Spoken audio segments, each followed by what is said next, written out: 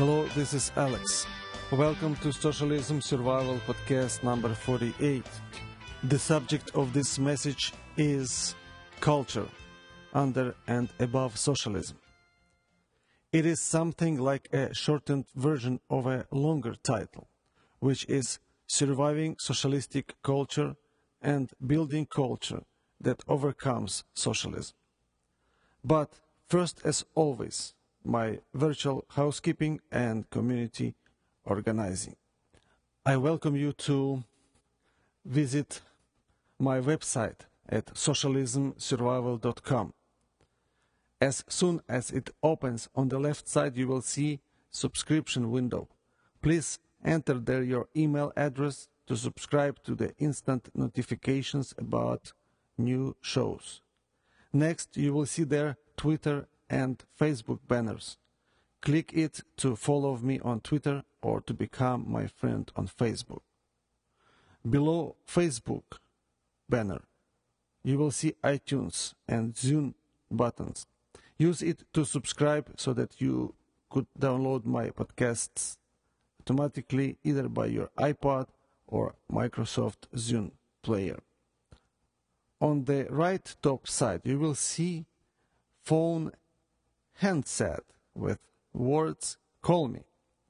It is my Google Voice widget.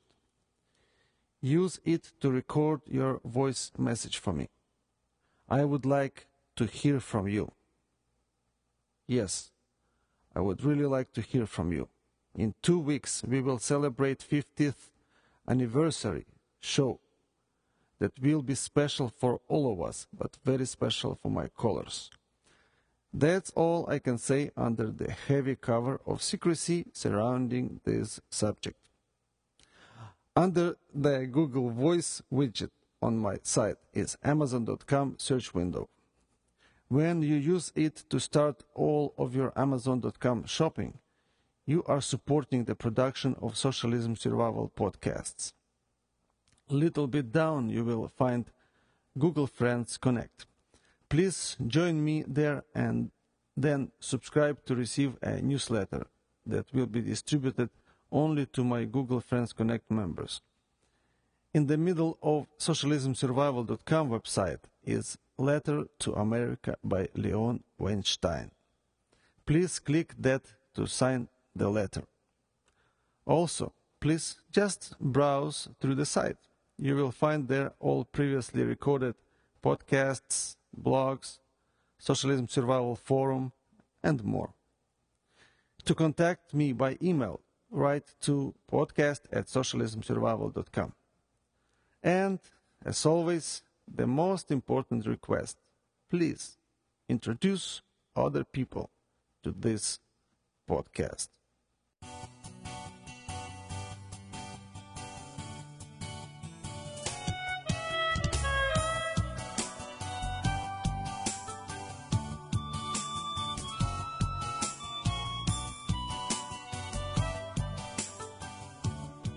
Let's talk now about the culture under and above socialism.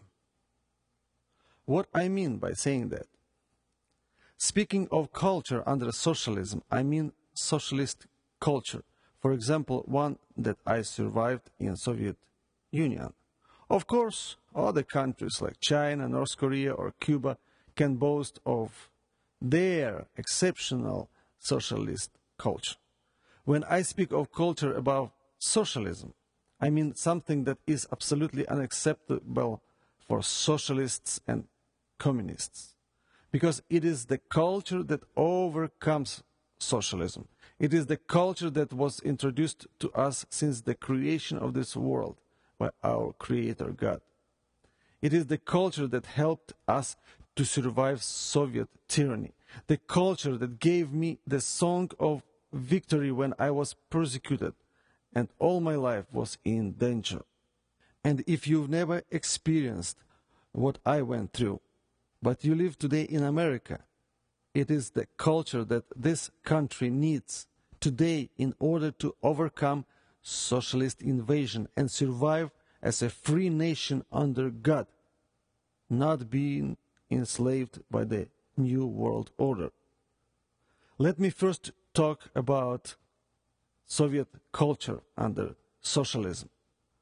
While Soviet Union boasted of its multinational cultural mix, first, it was dominated and dictated by much larger Russian culture. Second, it was dominated and dictated by the ideology of Marxism-Leninism.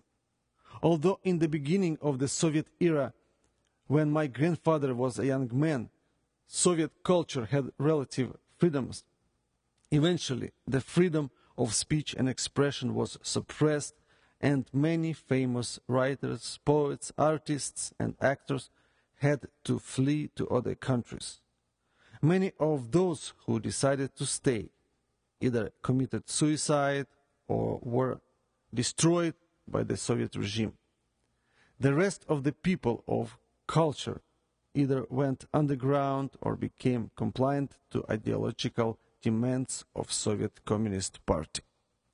Because everything was controlled by communists, radio and TV, publishing and newspapers, theaters and concert halls, it is important to mention a few things that dominated so-called Soviet socialist culture.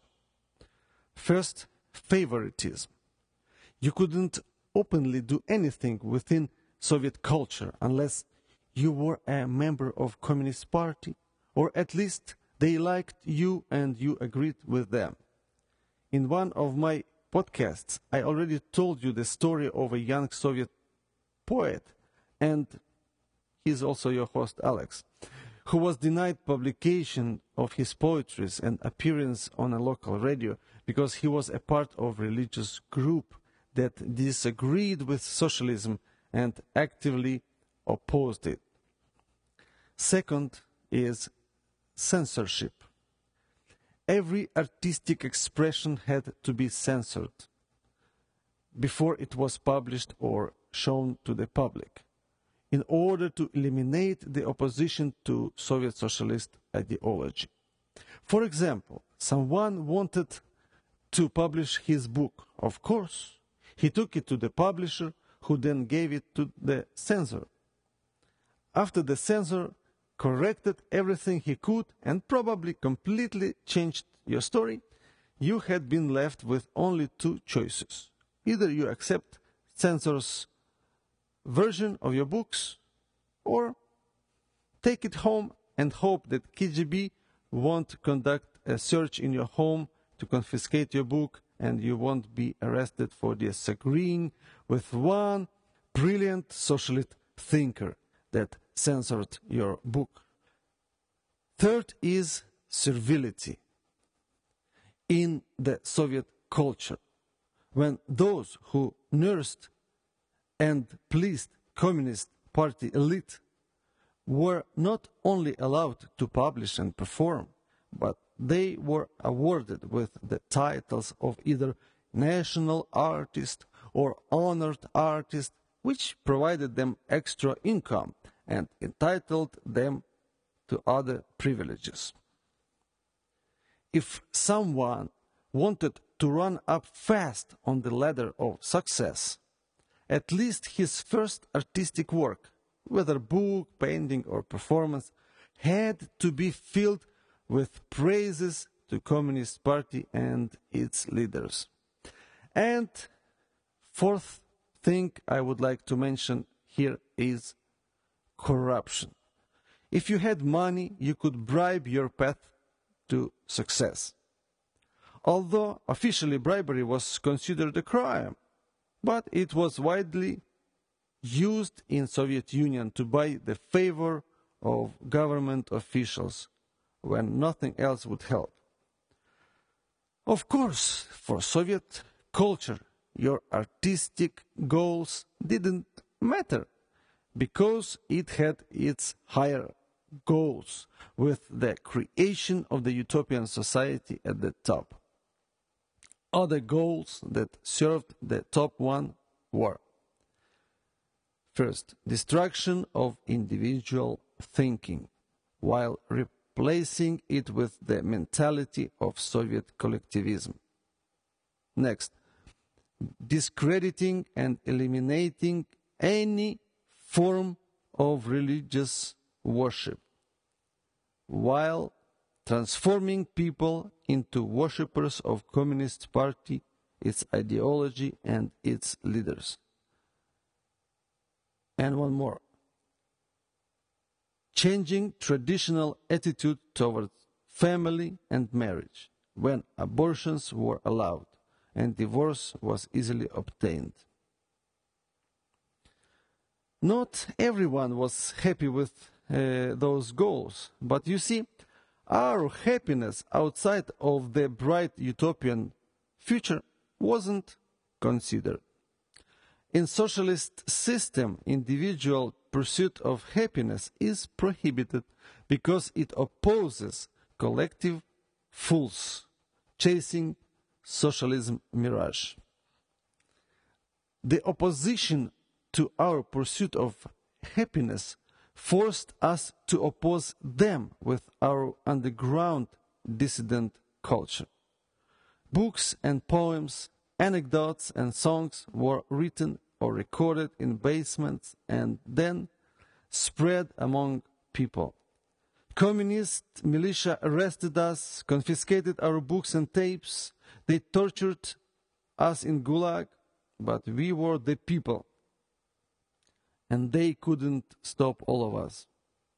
I was probably 12 years old when I wrote my first poetries, and a little bit older when I gave birth to my first songs.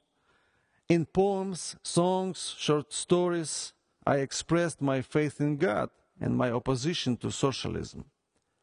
As I already shared with you in another podcast, because of one short story discovered during the search conducted by Soviet militia, I was subjected to intensive interrogation by the KGB officer. During the last 3 years of Soviet Union's existence, I could be often seen on the streets and squares of many Soviet cities with my guitar and harmonicas, playing while being surrounded by large crowds. Militia or Soviet police tried to disseminate the crowd and even arrest me, so I often was escorted by my listeners away from police reach. Well, it was perestroika time. One time I was taken into police car, but then released. I think they also could feel that the tide is turning. Little by little, like a tender sprout that breaks pavement to get to the sun, our culture of victory was breaking through the concrete shield of socialistic culture. Let's talk now a little bit about America and its culture. Borders, language, and culture. Here in America, I often hear these three words together in one context. About protecting borders, I already told you. America needs to protect borders like Soviets did, or even better, in order to survive. I don't have a lot to say about language, other than I do speak on different levels at least 6 languages, and I wish I could know Spanish too. But speaking about American culture, it is hard for me to accept as such a lot what I see and hear today. Socialist propaganda, along with sexual perversion, is dominating Hollywood and US media. Family values, state by state, are losing its ground. Children in schools are taught sex and trained to worship their great socialist messiah. Playboy is on people's shelves, screens, and minds. Corrupted politicians are destroying this country. Is this the American culture you want to protect? No, no, no, not me. I am not America like that. I prefer to stand with true patriots like Krista Branch singing I Am America, meaning different America, the one that was envisioned by its founders, the one that will rise from the ashes and will shine in its purity and victory. I hear liberal media crying about Krista Branch. Who is she? She was rejected by American Idol. Well, that works for me well. When someone is rejected by American Idol, but approved by American God. Because He is my God too. And I will continue to stand with people like Krista and her husband Mike, transforming our dream about America into reality. Thank you for listening to this podcast. May God bless you, America, and restore the culture of life, freedom, and happiness that once was given by Him. Until the next week, when you'll hear again the voice of common sense, your Socialism Survival host, Alex.